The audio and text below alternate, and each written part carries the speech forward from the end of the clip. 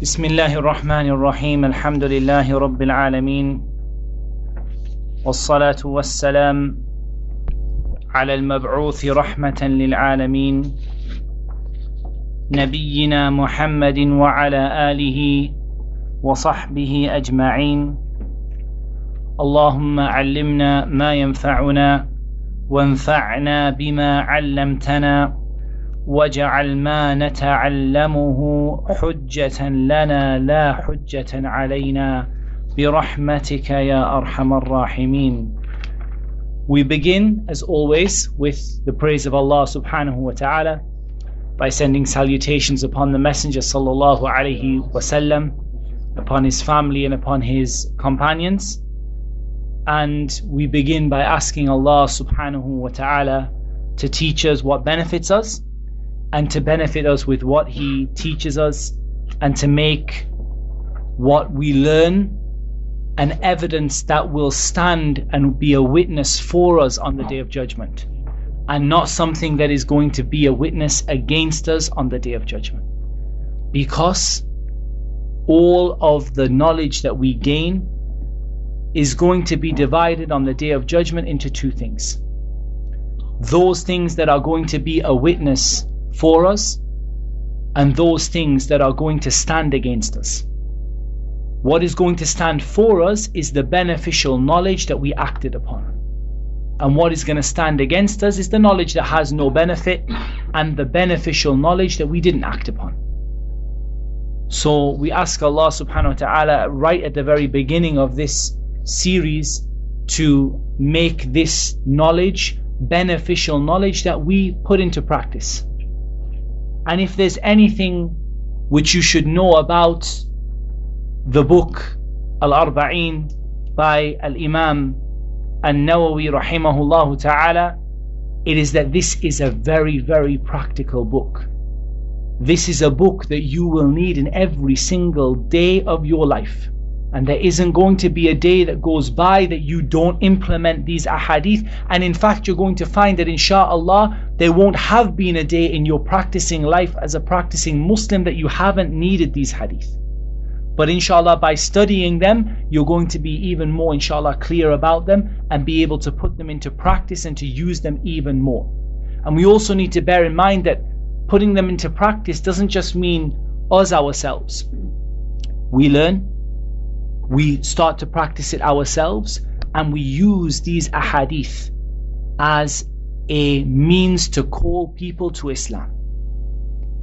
In fact, this explanation of the ahadith that I'm going to give to you today, and inshallah throughout this series of lectures, is actually particularly beloved to me because it's from the explanation of my Shaykh, and indeed our Shaykh, Shaykh Al-Allama Abdul Muhsin Al-Abbad Hafidhahullah Ta'ala.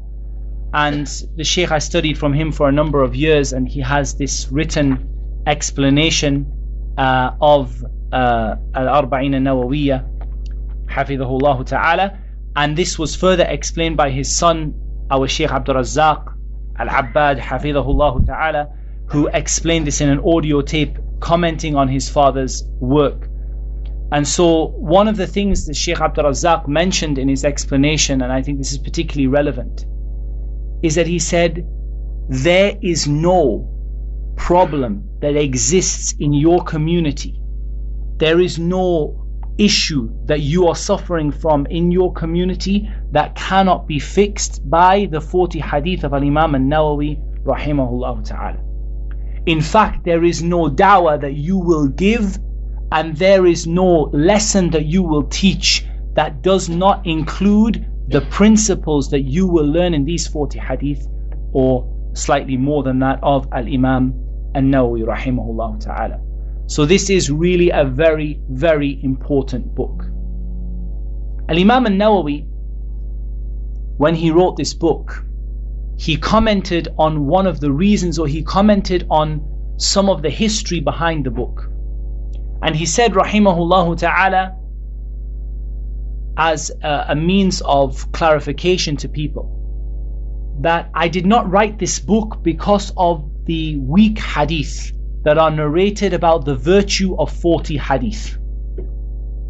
i.e. my writing of this book was not out of a mistake in following a weak hadith which has been narrated from the Prophet ﷺ, that there is a virtue for memorizing 40 hadith, and whoever memorizes 40 hadith will get such and such or such and such. This hadith is not correct from the Prophet ﷺ. But Imam An Nawawî rahimahullah, he said, I wrote this book because of all of the hadith of the Prophet ﷺ, which encourage us to teach and to pass on the ahadith. From the greatest of those hadith is a hadith which is mutawatir, a hadith which has been narrated by so many companions that it is impossible for there to be in it any mistake or any if you like, any error or any either deliberate or sort of whether deliberate or whether accidental. There can't be any error in it because it's narrated by so many people, and it was narrated by the Prophet ﷺ in his khutbah on the day of the slaughter of the animals, on the day of Hajj, in the masjid, when the Prophet ﷺ spoke to the people and he said, Naddarallahu imra'an, may Allah brighten the face of a person. Sami'a maqalati, he listens to what I say. Fawa'aha, so he completely memorizes it and he has it in his heart and he understands it. Fa'addaha kama sami', and he relays it to the people just as he heard it from the Prophet ﷺ. And there are various different wordings of the hadith, and from the wordings of the hadith is a statement of the Prophet ﷺ, فَرُبَّ حَامِلِ فِقْهٍ غَيْرُ فَقِيهٍ وَرُبَّ حَامِلِ فِقْهٍ إِلَى مَنْ هُوَ أَفْقَهُ مِنْ أو كما قال صلى الله عليه وسلم. Perhaps a person is carrying knowledge when he's not faqih, he doesn't understand the weight and the value of what he's carrying, or he doesn't fully realize the weight of what he's carrying. And perhaps a person carries knowledge to someone who has more understanding than he does.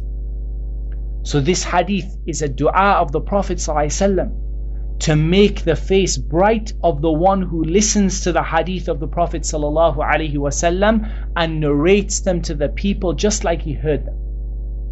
Because perhaps a person who does so, he himself, perhaps he is not a great alim, perhaps he is not a great scholar of Islam, but perhaps he carries this hadith to a person who really understands it and implements it, and that person makes a huge difference in his community. So the Imam An Nawawî said, it is these ahadith, this is the reason why I collected. And then he mentioned a number of people, a number of great scholars in Islam who prior to him had written about 40 hadith, a book of 40 hadith. But all of the prior or the previous efforts that had been done before Al-Imam An Nawawî rahimahullah ta'ala had been done in specific areas of Islam. The 40 virtues of La ilaha illallah, 40 ahadith of jihad, 40 ahadith relating to this, 40 ahadith relating to that. Al-Imam An Nawawî said, and this was he mentioned the greatness of their intent. He said, this is a fantastic thing they did. May Allah be pleased with the one who had this intention. But I have a greater purpose behind my 40 hadith. He said, it's not just the 40 hadith of jihad, 40 hadith of La ilaha illallah, 40 hadith of the virtues of fasting, 40 hadith of the virtues of dua. He said, may Allah be pleased with the one who did it for this reason. But me, I have a reason which is more important than this. And that is to gather 40 hadith from Jawami'ul Kalim, from those hadith which are, the words are very, very few, but the meanings are vast. And Jawami'ul Kalim, it means that the Prophet ﷺ, he spoke with very few words, 3 or 4 words in a hadith, or 10 words, or 20 words, very, very few words. But those words contain meanings that books and volumes have been written about them. This is what we mean by Jawami'ul Kalim. And this is from the miracles of the Prophet ﷺ. that he could say 2 or 3 words, and those 2 or 3 words could carry the weight of an entire book, an entire volume. And yet he would only say a few words. He would only say a handful of words. And Imam An Nawawî mentioned these are the ahadith which are mentioned by the scholars as being the ahadith that the whole religion of Islam rests upon them, or that every other hadith in Islam returns back to them. Or the ahadith that the scholars said this hadith is a third of your religion, or a half of your religion, or a quarter of your religion. There are various ahadith that a scholar would comment on it and say this hadith is a third of your religion. Or a scholar would comment on it and say this hadith is half of your religion. Or a scholar would comment on it and say this hadith is a quarter of your religion. Meaning that if you were to gather every single hadith of the Prophet ﷺ, you could broadly classify them under the shade of 3 or 4 hadith. A third of your religion, a quarter of your religion. Now, not all of the scholars agreed on which of these 3 hadith makes up the third, or which of the 4 represent the quarter.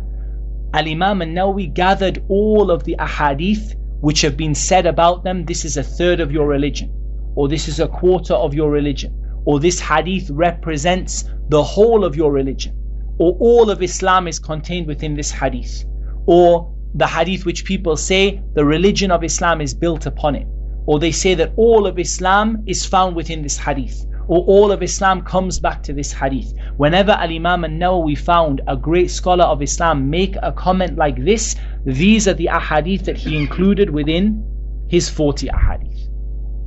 And so this is the virtue of these 40. And like Shaykh Abdul Razzaq Hafidhahullah said, every problem in your community can be solved by the knowledge that is contained within these hadith. Not just in your practice, but in your da'wah. No longer are you going to be stuck to give a proof for something. Somebody comes in and he starts to do a bid'ah in the masjid, an innovation in the masjid. You're not going to be stuck anymore for a way to explain to him that this is not allowed in Islam. Because every single bid'ah in Islam has been refuted and spoken about within these ahadith. You're not going to find a new Muslim or a non-Muslim that you need to explain something about Islam to and you don't have a proof for it, because you have these 40 ahadith or 40 plus ahadith. So it's an extremely important book.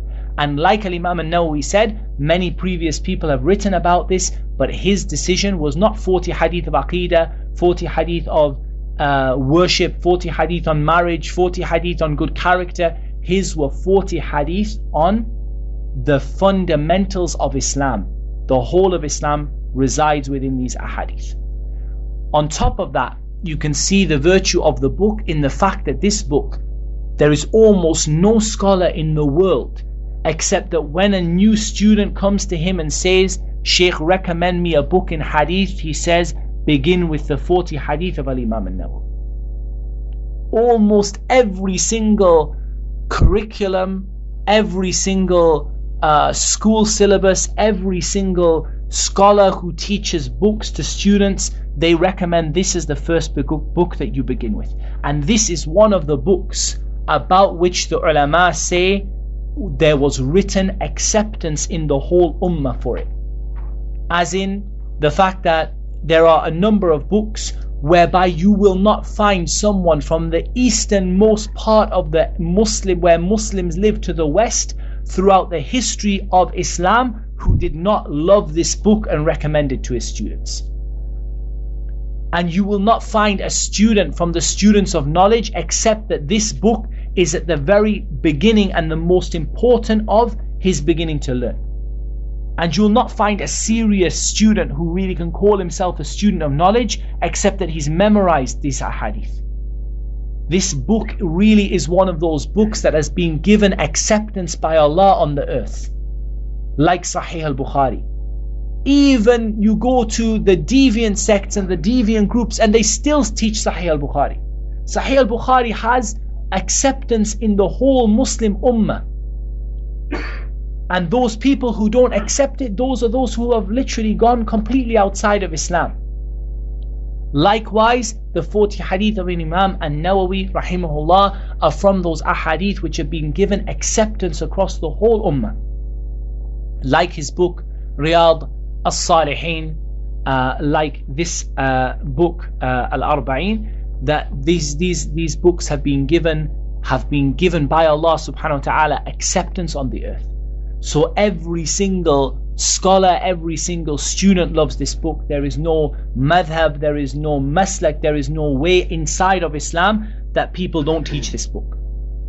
And the first and the foremost and the people at the front of this are the people of the Sunnah, the people who are upon the Aqeedah of the Salaf al-Salih.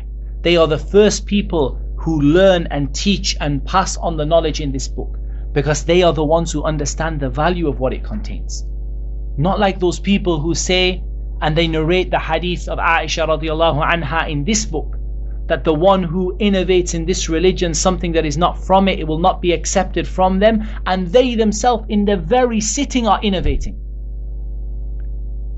Those are those people who Allah Azza wa Jalla has put a lock on their hearts, and a seal over their hearts, and a cover over their eyes, that they are narrating the very hadith that is the essence of the Sunnah and the hadith which Imam Ahmad said is a third of your religion. And they themselves are innovating in the gathering that they are doing. So the people of the Sunnah, we don't just read these ahadith and let them pass over our heads. We read them, we implement them, and we call people to practice them, and then we have patience over what happens to us when we do so. So this is also a very important part of the book. The only other thing I want to mention in introduction to the book, bearing in mind the time, is the number of ahadith that we will be studying and the number of ahadith that are in the book. Al-Imam Nawawî called it this book Al-Arba'un or Al-Arba'in, which means 40. But we have a feature of the Arabic language, which is that you can speak in vague terms, or you can speak in a way that you are giving, you're sort of ignoring the remainder. And the reason I mentioned this is there are actually 42 hadith in this book. And Al-Imam Nawawî knew that there were 42. It's not that he wrote the title and then added 2 at the end. He knew that there were 42, but a feature of the Arabic language is that you can say 40 and mean 42 or 43 or 44. And that is just a feature of the eloquence of Arabic, and it comes even in statements of the companions, specifically the statement of Anas, and I think we covered this in the previous lecture regarding how long the Prophet ﷺ spent in Makkah and how long the Prophet ﷺ spent in Medina when we did Shama'il and Nabi ﷺ. And if I'm not mistaken, from the top of my head, it was the hadith of Anas radiallahu an, in which he said the Prophet ﷺ spent 10 years in Makkah and 10 years in Medina, missing out 3 years in Makkah, because this is a feature of the Arabic language. The same reason Al-Imam An Nawawî called it the 40, and he didn't call it the 42. The word 40 is a nice word, it's a nice clean and simple word, rather than saying the 42 hadith of Al-Imam An Nawawî. But we're not going to study 42 hadith, because it's far too easy for you guys. In fact, we're going to study 50, because along came Al-Imam Ibn Rajab rahimahullah ta'ala, and he added 8 hadith to the 42 hadith of Al-Imam An Nawawî when he explained the 40 hadith of Al-Imam An Nawawî in a very valuable book, Jami' al-Ulum wal-Hikam, which is probably the best and the most comprehensive explanation of the 40 hadith of Al-Imam An Nawawî, and we're going to be dipping into it frequently throughout our lesson. So looking at this, Al-Imam Ibn Rajab rahimahullah, he came and he added 8 hadith to make up 50. And this 50, he said, there are 8 hadith that I feel fulfill the conditions of Al-Imam An Nawawî in being a half of your religion or a third of your religion, or being based, the whole religion is based upon it, or the religion all goes back to it, or it provides a fundamental principle which is present in every single part of Islam. He mentioned 8 more that were not mentioned by Al-Imam An Nawawî, and again the ulama of Islam, they have accepted this 8 And the vast majority of books, when it has been printed, the 40 hadith, the 8 of Ibn Rajab are added in there as an extra. So we're actually going to cover 50 hadith. At this moment in time, I'm not sure whether we're going to do it in 4 sessions or 5. We have the option. We're planning originally to do it in 4. If we struggle to do that, we can always do it inshallah in 5 inshallah, and keep to the 10-10-10 plan, and just add another 10 on the end. If we manage, some hadith are very, very long and take a very long time to explain. Some are a little bit shorter. This explanation of Shaykh Abdul Muhsin, Hafidhahullah, is not a detailed explanation. I want to give you the most important points. I want to give you the most important benefits. I don't want to sit and talk about a hadith for 8 hours or 9 hours or 10 hours. I mean, just this hadith, إِنَّمَا الْأَعْمَالُ بِالنِّيَّاتِ, there are books that are more than 1 volume in length written on this hadith alone. So we don't want to, sort of go to that extent. We want to, whenever you study a text for the first time, the ideal way to study it is just bullet points. Really simple bullet points about the hadith, a few nice little quotes, just things to give you what you really need.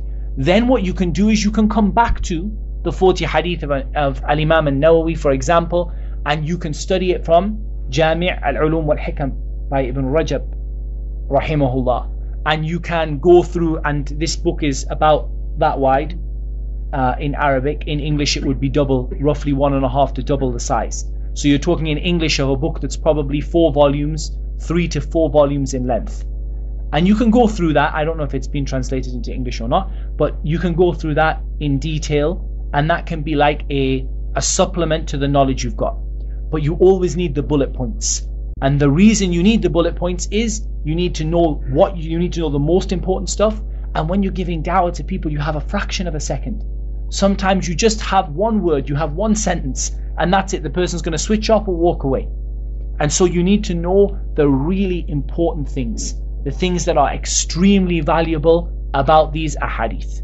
So we're going to aim not just to mention 1-2 points and go, but to take about an hour, half an hour, 45 minutes, an hour per hadith, and then from there hopefully we'll give a good explanation of the hadith without giving you so much that you feel that you're sort of drowning in it. So 50 ahadith, and inshallah ta'ala, I'm expecting the first session, I'm going to sort of extend it by about 20 minutes to cover the late start, inshallah ta'ala. So we have around about 35 minutes or so, 30 minutes or so, and inshallah ta'ala we will cover the first hadith in that time. Last thing before we start the hadith, I would expect that every single person in this room and every single sister in the sisters section will be memorizing these 50 hadith in Arabic and in English. As a leniency towards you, I'll be relatively happy if you memorize at least 10 hadith from that hadith in Arabic, but ideally I want people to memorize all of them. Now we've got at least a month's gap in between the different lessons that are coming up, so you have plenty of time. You have something like at least, if you memorize 1 hadith every 3 days or 2 hadith a week, inshallah you won't be far away by the end of the course having memorized them in English and Arabic. Minimum I don't expect anyone to have missed any in English. Maybe some of you who's just beginning in reading Arabic maybe struggle, so you might aim for 10 or 15 or half, 25 inshallah according to your ability. But the aim should be for everyone within this time, a little bit or double that time or triple the time, that you're going to finish memorizing that hadith in Arabic and English. English is not enough, because English is not what the Prophet ﷺ spoke, and it's not the evidence that gives people that qana'at, that gives people that certainty and that surety when you speak to them. When you read them the hadith in Arabic and then you explain it to them in English, this is better inshallah than simply reading the hadith in English to somebody. But of course, knowing what the hadith actually is more important than knowing the Arabic. So it is more important you know it in English as an understanding, but then for you to really have that power behind your da'wah and that evidence you need to be able to present it to people in Arabic as well. And these ahadith are very, very short. Okay, they are very short, and you can shorten them. The very first hadith that we read, you can stick to simply just the first couple of lines, like Al-Imam Al-Bukhari rahimahullah ta'ala summarized it and didn't mention it in the full length at the beginning of his book. So at a minimum, we want you to try to cover a good number in Arabic, and to make the intention that within these coming months you are going to finish it in Arabic regardless of your level, and you're going to finish it in English, and this will help your Arabic will help your understanding of the hadith, and it will provide you with a real understanding and a real ability to give the evidence for something. Bear in mind, I don't think you're going to come across an issue in your community or in your life that you can't use this hadith or one of these ahadith as an evidence for. So it would make sense to have memorized those few in Arabic, like you memorize the 10 surahs or the 20 surahs that you need, like to have some variation in your prayer. Think of these as like the equivalent of the last 10 surahs of the Quran. Everybody memorizes them completely, so that you have that ability to pass that information on. And inshallah ta'ala, what we're going to do is start by reading the hadith in Arabic and reading the translation inshallah ta'ala in English, and then commenting on a few key bullet points about the hadith and maybe some key quotes regarding the hadith from the sharh of our Shaykh Abdul Muhsin Al-Abbad Hafidhahullah ta'ala, and from the explanation of our Shaykh Abdul Razzaq Al-Abbad Hafidhahullah ta'ala.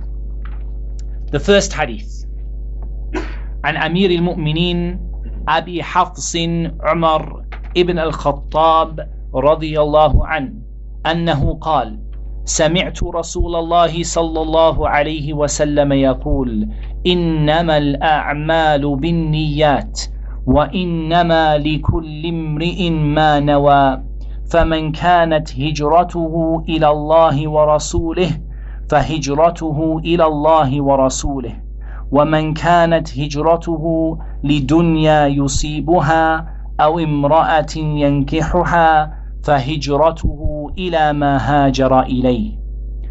Al-Imam An Nawawî rahimahullah, he comments on this further, and he says: رواه إماما المحدثين أبو عبد الله محمد بن إسماعيل ابن إبراهيم ابن المغيرة ابن بردزبة البخاري وأبو الحسين مسلم ابن الحجاج ابن مسلم القشيري النيسابوري في صحيحيهما اللذين هما أصح الكتب المصنفة. If we can memorize this bit from Imam An Nawawî, that's also excellent, because he's giving you a benefit. But let's cover this in English. عن أمير المؤمنين أبي حفص عمر ابن الخطاب رضي الله عنه. From the chief of the believers, the leader of the believers, Abu Hafs Umar ibn al-Khattab radiyallahu an, that he said, I heard the Messenger of Allah sallallahu alaihi wasallam say, actions are only judged according to intentions, and everyone will have, or every person will have, what they intended. So whoever their hijrah is to Allah and His Messenger, their hijrah is to Allah and His Messenger, i.e. their hijrah is rewarded or is considered to be to Allah and His Messenger. And whoever his hijrah is for the sake of something in the worldly life, some sort of business that he gains, or a woman that he marries, then his hijrah is considered to be for what he has made hijrah for.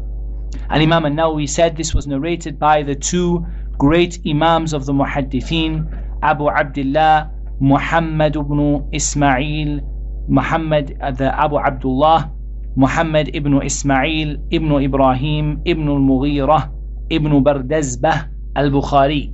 So this is narrated by the two great Imams, the first one being Abu Abdullah Muhammad ibn Ismail ibn Ibrahim ibn al-Mughirah ibn Bardazbah al-Bukhari, and Abu al-Husayn Muslim ibn al-Hajjaj ibn Muslim al-Qushayri an-Naysaburi. Those are the full names of Al-Imam Bukhari and Al-Imam Muslim. In their two Sahih books, Sahih al-Bukhari and Sahih Muslim, the two books which are the most authentic of any two books that have been written. I.e., of all of the books that have been written, these are the two most authentic books that have been written. As for the Quran is the speech of Allah and it is not created, so it's not counted amongst the books which have been authored, because the Quran is the speech of Allah Azza wa Jal and it is not created, and it is not something which was authored like books are authored. It's something that Allah Azza wa Jal spoke. So as for the authored, written, created books, then these two books are the most authentic of them. First point number one that we need to know is that this hadith is reported by both Al-Bukhari and Muslim. And I'm sure all of you know that this is the very first hadith in Sahih Al-Bukhari. And one of the interesting things about this being the first hadith in Sahih Al-Bukhari is that Al-Bukhari did not put it in its own chapter. He put it within the chapter which he began his book with, talking about revelation descending upon and how revelation began to the Prophet ﷺ.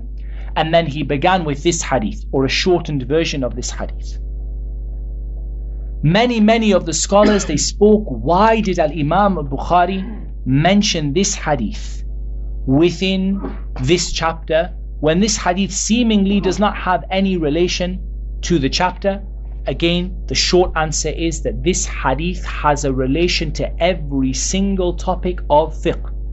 Al-Imam Al-Shafi'i, rahimahullah, he has a statement saying, this hadith enters within 70 or falls within 70 topics of fiqh, and it is a third of your religion. This hadith falls within 70 chapters of fiqh, 70 chapters of fiqh, and it is a third of the religion of Islam.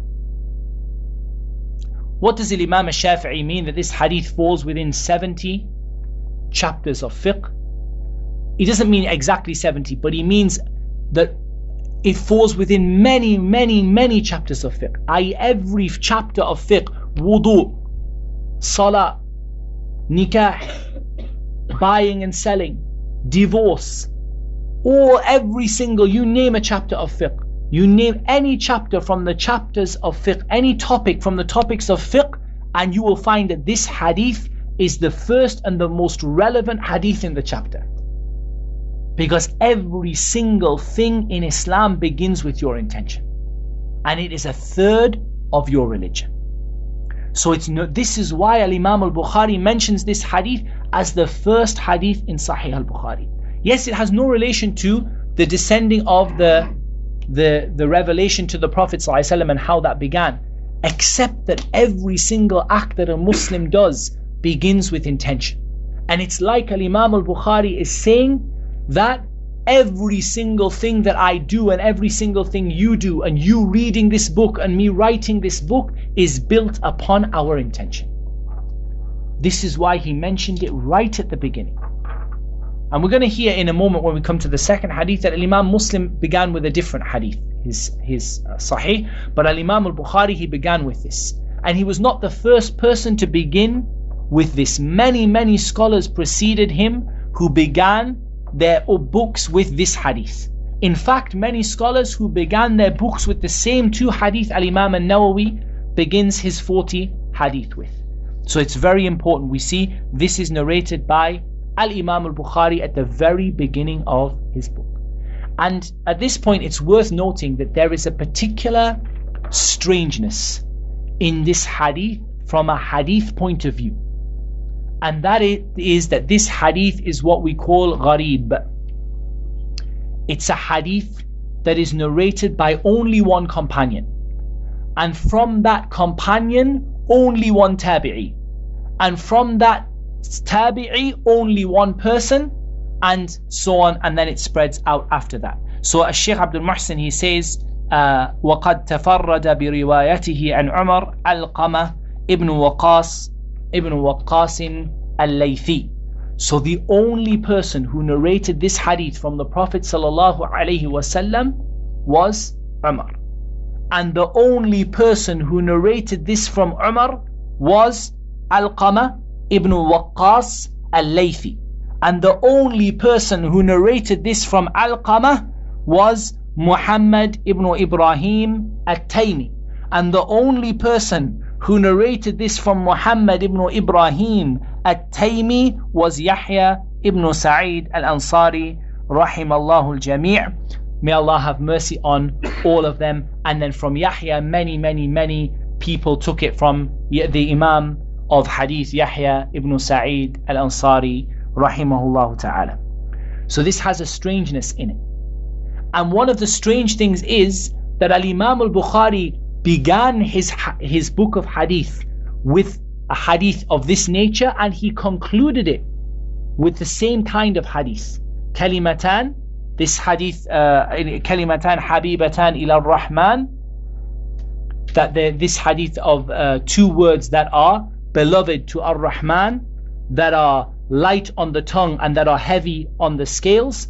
And this hadith at the end of Sahih al-Bukhari is also of this nature. It's also a hadith that has one person narrating from one person, and then later on it ends up spreading out.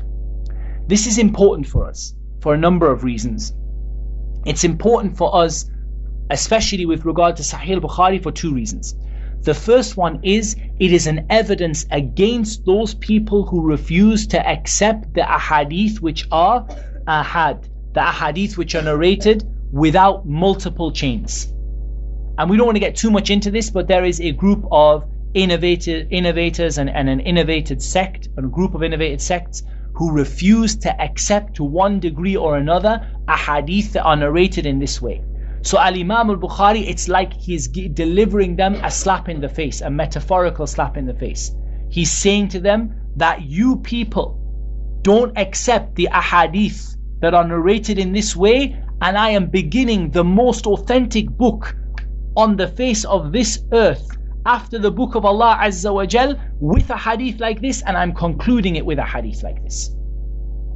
On top of this, it's especially important because Al-Imam al-Bukhari, and subhanAllah, this is the fiqh of Al-Imam al-Bukhari rahimahullah, he began with the beginning and he ended with the end. He began by talking about the very thing that begins every act of worship, and he concluded his book with the end of the acts of worship, when the acts of worship are weighed on the scales on the Day of Judgment.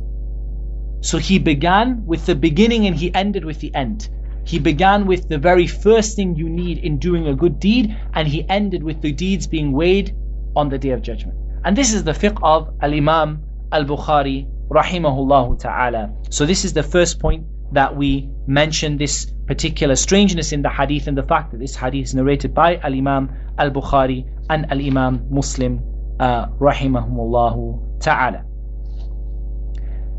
And we mentioned that Al-Imam An Nawawî rahimahullah ta'ala, he begins his book with this hadith, as Al-Imam al-Bukhari did, and as many of the scholars before them did as well. And in fact, there are several quotes of the scholars saying that the Salaf in general, the pious predecessors in general, they used to love to begin their books with this hadith.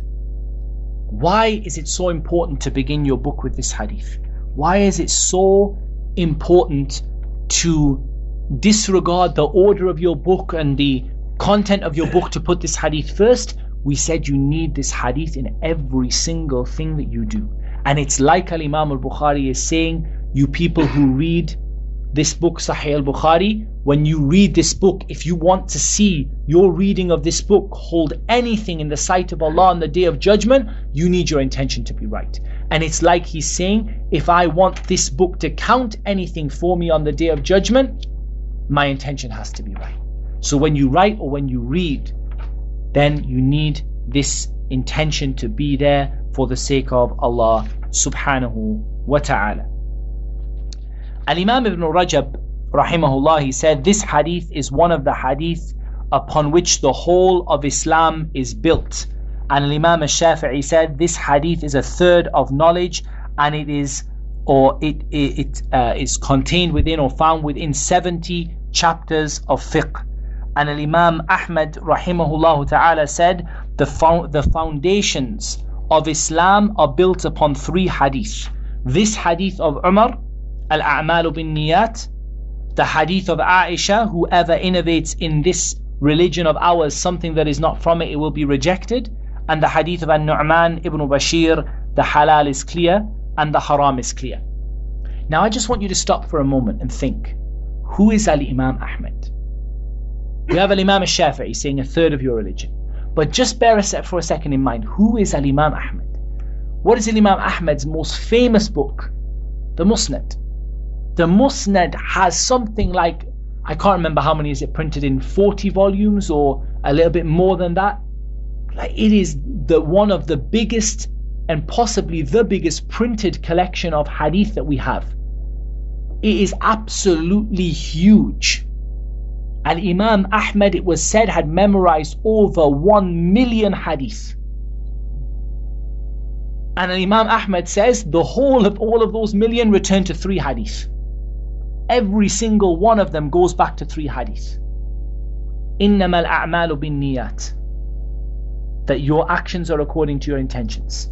And the hadith of Aisha radiallahu anha, that whoever innovates something in this religion of ours will have it rejected.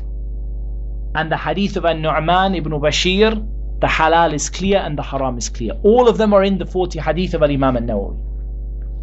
But just to reflect on someone who is said has memorized alfi hadith, 1,000 by 1,000, 1 million hadith, and it's said that he has produced one of the biggest collection of narrations of the Prophet ﷺ that exists in this ummah. And certainly in terms of printed hadith, it is probably the biggest or one of the biggest printed collections of hadith that we have. And of all of that, he says the whole of the religion is found in 3 hadith. And Imam al-Shafi'i supported this by saying, or preceded him by saying that this is a third of your religion. How does that work? Basically, the whole of the religion is what? Is doing what Allah has told you to do and avoiding what Allah has prohibited you to do, the halal and the haram. Where do we find this? In the hadith of An Nu'man ibn Bashir. The whole of the religion is doing what Allah has told you to do, avoiding what Allah has made prohibited for you, and avoiding the doubtful matters. This is the whole of Islam. But that will not be accepted from you unless you have 2 things: the right intention, and that your action is according to the sunnah of the Prophet sallallahu alaihi wasallam. So this is how it is a third of your religion. All of your religion is doing the halal, avoiding the haram, keeping away from doubtful matters, and you do this with the right intention and in accordance with the sunnah of the Prophet sallallahu alaihi wasallam. And that is the statement of Imam Ahmad, that the entire of the religion falls within 3 ahadith. Now we begin to look at the actual text of the hadith itself. إِنَّمَا الْأَعْمَالُ بِالنِّيَّاتِ. First of all, Amir al-Mu'mineen Abi Hafs. Abu Hafs is the kunya of Umar ibn al-Khattab. Abu Hafs is the kunya, and the kunya is a name, like a nickname that is used for people, that is preceded for a man by Abu and for a woman by and it is essentially usually referring to their children. However, for Umar radiallahu an, Umar is an example of a kunya that does not refer to his children, because Umar did not have a child called Hafs. Abu Hafs meaning the father of Hafs, and he shares this with a number of people. Abu Bakr did not have a child called Bakr. Abu Huraira did not have a child called Huraira, and Al-Imam An Nawawî, Abu Zakaria, did not have a child called Zakaria, because Al-Imam An Nawawî died and he did not get married. It's narrated that he said, I forgot. SubhanAllah. I became busy with seeking knowledge and I forgot to get married.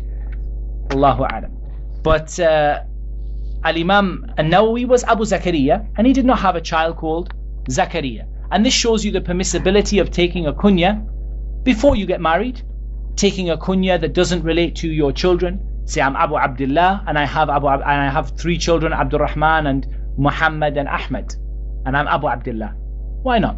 Abu Hafs was Umar and he did not have a child called Hafs. Umar ibn al-Khattab radiyallahu an, the second best of all of the companions after Abu Bakr radiyallahu anhuma wa ardahuma.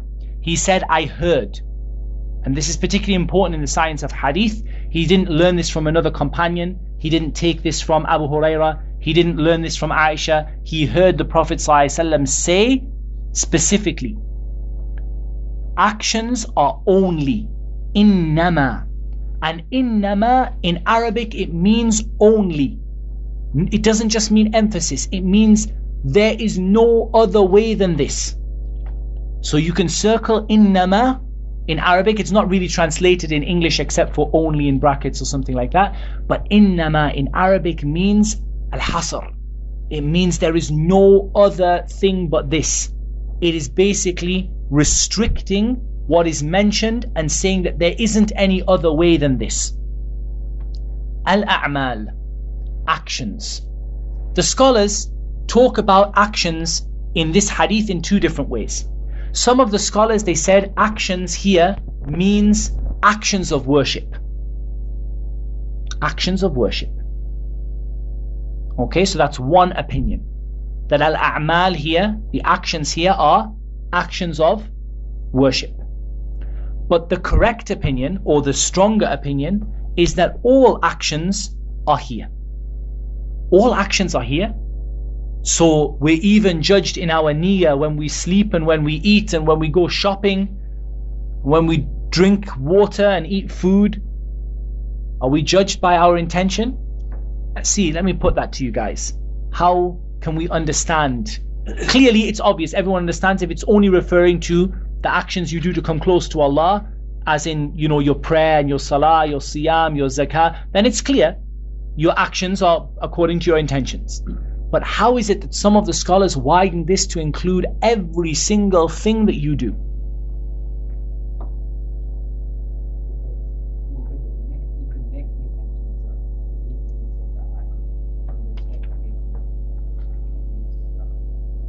So the brother said, your intention can be made in these general actions, that I'm eating and I'm eating for the sake of becoming strong to worship Allah. MashaAllah, tabarakallah. That is an excellent answer, and that's exactly the answer that the scholars of Islam they give. That your general actions with the right niyyah are also judged according to your niyyah. So for example, if you're just drinking for the sake of drinking, Bismillah, drinking away for the sake of drinking, then you don't get any reward for that. But if you have the niyyah that I'm drinking for the sake of getting strong, for the sake of remaining healthy, so that I can worship Allah subhanahu wa ta'ala, so that I don't get sick, so that I can remain strong in the worship of Allah, you will be rewarded for that drinking. Ya ikhwan, how much do we spend our time with things that have no ajr in them at all? How much are we sleep? SubhanAllah, some of us sleep for half of our lives. Some of us sleep for a third of our lives. The least of us sleep for a quarter of our lives.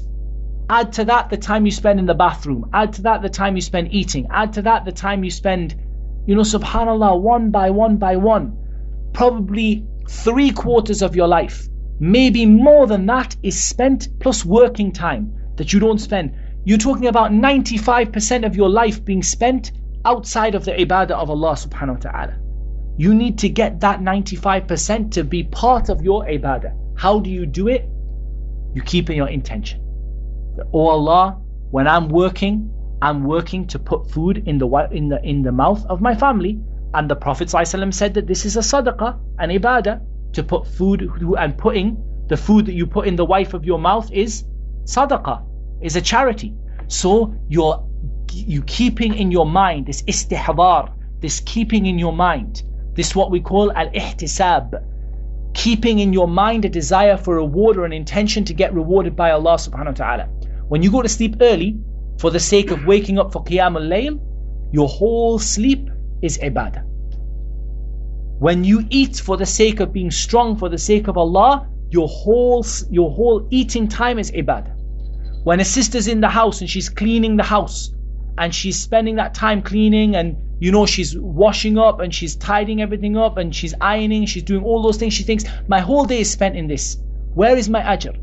If you're doing this because the Prophet ﷺ said that about keeping your husband's house and about protecting and preserving your husband's household and about having responsibility for the household and about being asked about that on the Day of Judgment, then your hoovering is ibadah to Allah subhanahu wa ta'ala. It's not the action of hoovering that is ibadah, but it's your intention that is ibadah. So it's not the fact that sleeping is ibadah, but it's your intention when you sleep that makes your sleep ibadah. So in reality, every single action comes into this. إِنَّمَا الْأَعْمَالُ بِالنِّيَّاتِ. Actions are only by intentions. And this word binniyat, it means biniyatuha, as in, or biniyatiha, by the intentions of those actions, not the intentions of something else, but the intentions of the actions that you do. So the intention that relates to the action. And there is a missing word here, because it just says actions are by intentions, i.e. actions are rewarded by intentions, actions are judged by intentions, actions are according to intentions, actions are based on intentions, actions are considered as being valid or invalid depending on the intention. That's the missing word here, and in fact all of those words are suitable words to use. You could use any of them. Actions are judged by intentions, actions are rewarded by intentions, actions are considered to be valid or invalid depending on intentions. All of these things are contained within the Arabic. وَإِنَّمَا لِكُلِّ امْرِئٍ مَّا نَوَى. And for every person, they will get the reward of what they intended. Now, some people might say this is a repetition, right? The first sentence is repeated again a different way. It's not. The two are very different, or the two are at least significantly different.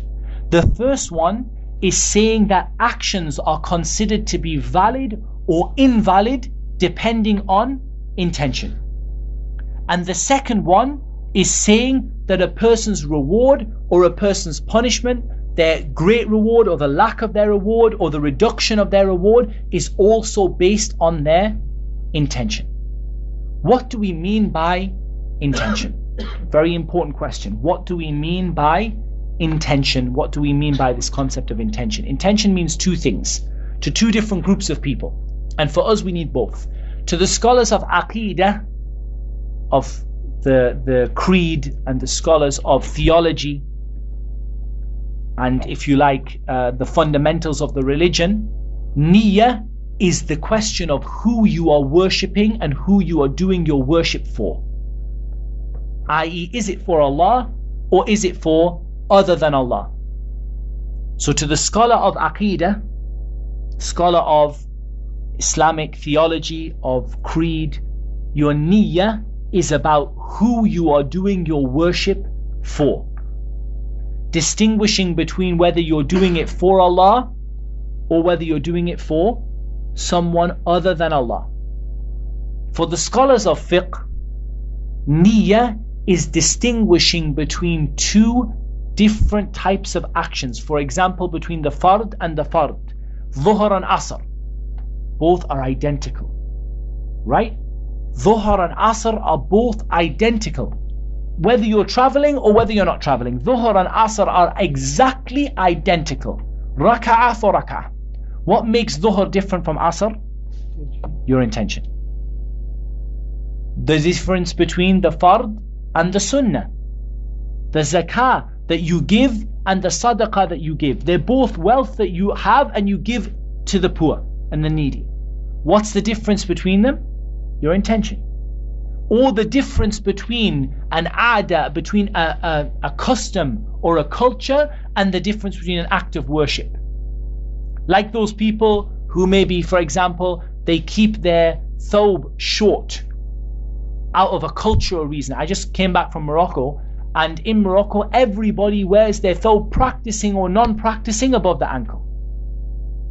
I think if you saw a Moroccan Jew, they would have their thawb above their ankle. And there are quite a number of Jews in Morocco. I think they would still have their thawb above their ankle. Why is a Muslim man rewarded for having his thawb above his ankle, and that Jewish Moroccan is not rewarded for having his thawb above his ankle? The niyyah distinguishes between custom and between the sunnah of the Prophet ﷺ. How many women, and subhanAllah, recently I was in the Saudi embassy getting a visa. Not a nice experience. And subhanAllah, there was a lady there who was she was coming for a visa, and she was completely with her hair out, makeup, regular Western clothes. And she happened to give her ID to the lady who was serving her, and just as she passed it was a very small office, she passed her ID. In her ID she wore full hijab. You have to ask your question, what makes these ladies in Saudi Arabia wear niqab? Women in this country wear niqab, they suffer for it, subhanAllah. Why would a woman in Saudi Arabia wear niqab? She comes to England and she puts her makeup on and her hair's all out. Because that niqab for her is a culture. It's a custom. It's got nothing to do with the deen. Say, why do you wear niqab in Saudi? Because it's aib if I don't wear niqab in Saudi. It's against our culture. But in England, no, nobody minds. It's not done for religion. So in the fuqaha, it distinguishes between customs and between religious acts. In this hadith, all of them are covered. So that your niyyah is for Allah alone, and on top of that, not only is your niyyah for Allah alone, but your niyyah in the different actions. Is it sunnah? Is it fard? Is it a custom? Is it an act of worship? That distinguishes. The niyyah that makes you get rewarded for going to sleep, that's also included within the hadith. And then the Prophet ﷺ, he gives an example to clarify this to you, to drill this example home. He gives you a clear and a concise example. He gives you the example, so whoever makes hijrah, and it's only an example. It's not saying this hadith is only relating to the hijrah. He's giving you an example that you can use to apply to whatever you do. And this is from the great methods of teaching of the Prophet ﷺ, that he gives an example to clarify what he said. So whoever's hijrah is for Allah and His Messenger, the reward, again the word isn't mentioned, but we understand from this, the reward or the action is judged or the action is interpreted or considered to be hijrah for Allah and His Messenger. And whoever their hijrah is for the sake of the dunya, money, business. I came from Makkah to Medina. Hijrah is to leave a place of insecurity and move to a place of security, or to leave from a place of disbelief and to move to a country where Islam is practiced. And hijrah will exist until the Day of Judgment. However, the hijrah that does not exist is the hijrah from Makkah to Medina. This has been cancelled out with the hijrah, with the conquest of Makkah. There is no more hijrah from Makkah to Medina, but there remains hijrah from the lands of disbelief to the lands of belief, from the places of insecurity to the places of security. The one whose hijrah, his intention was for it to be for Allah and His Messenger sallallahu alaihi wasallam, then that is what he is judged as having done. That is what is recorded for him. Whoever did it for the dunya, for business or for a marriage, so he's a businessman or he's going for an engagement, then the Prophet ﷺ said his hijrah will be for what he made hijrah for. Couple of points in this.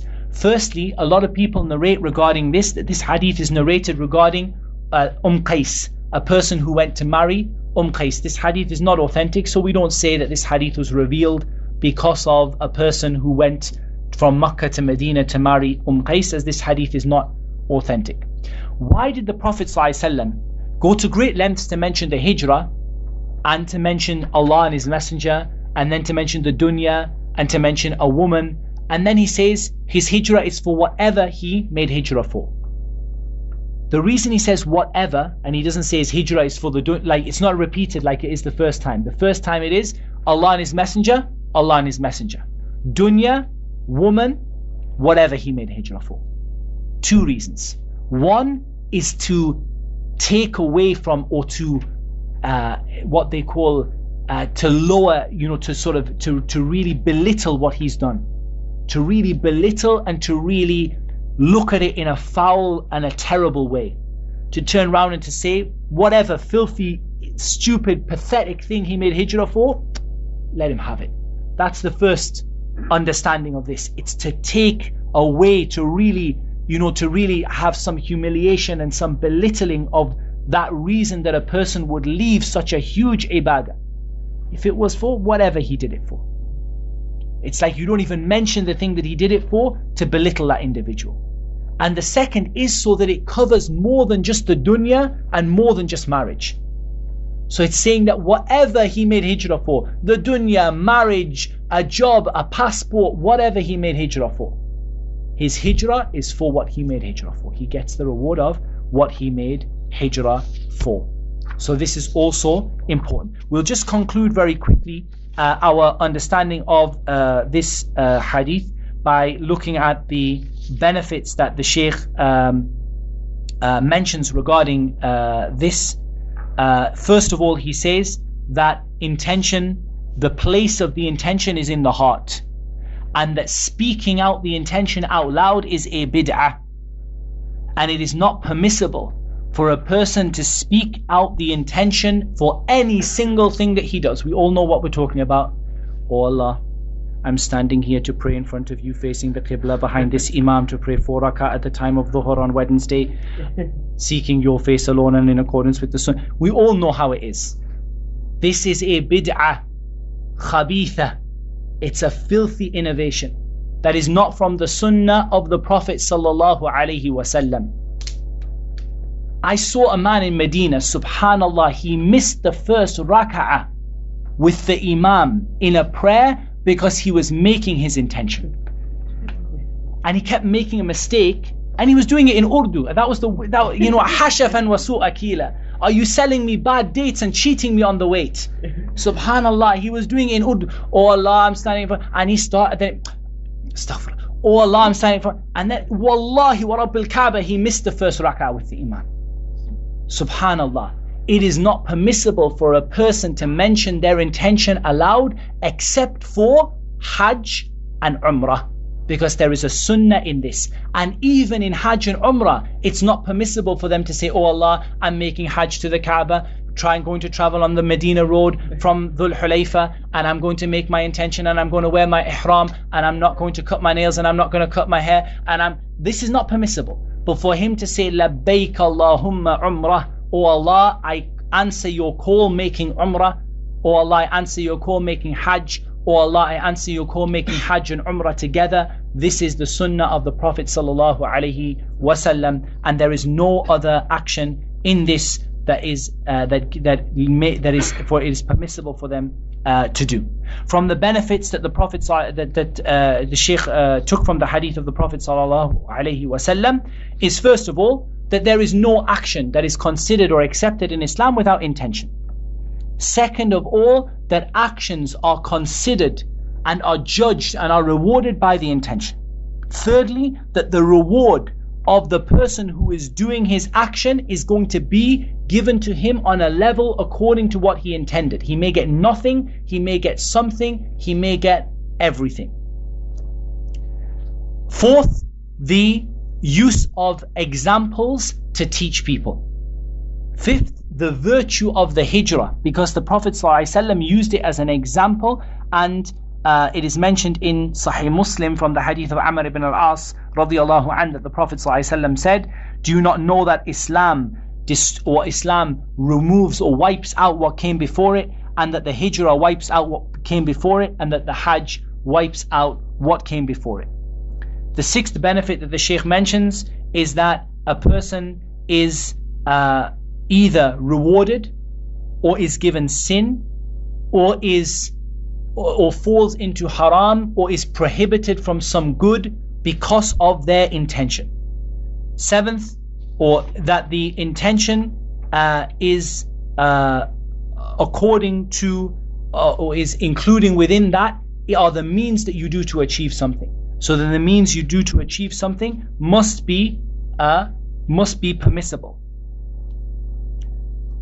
And also that includes that it must be in accordance with the sunnah of the Prophet sallallahu alaihi wasallam, and that it's not just enough for a person to have a good intention, and this is going to come in the later hadith. And it's also included in this that something which is at a level of mere permissibility, at a basic level of permissibility, can become an act of worship by having this ihtisab, by thinking of the reason behind it. And finally the Shaykh says that that one single action a person does, only one single action that a person does, it holds a reward for that individual. One tiny little thing, but it holds a huge amount of reward or a huge amount of sin in it. And this is something that we also benefit from the hadith. So this concludes our explanation of the first hadith.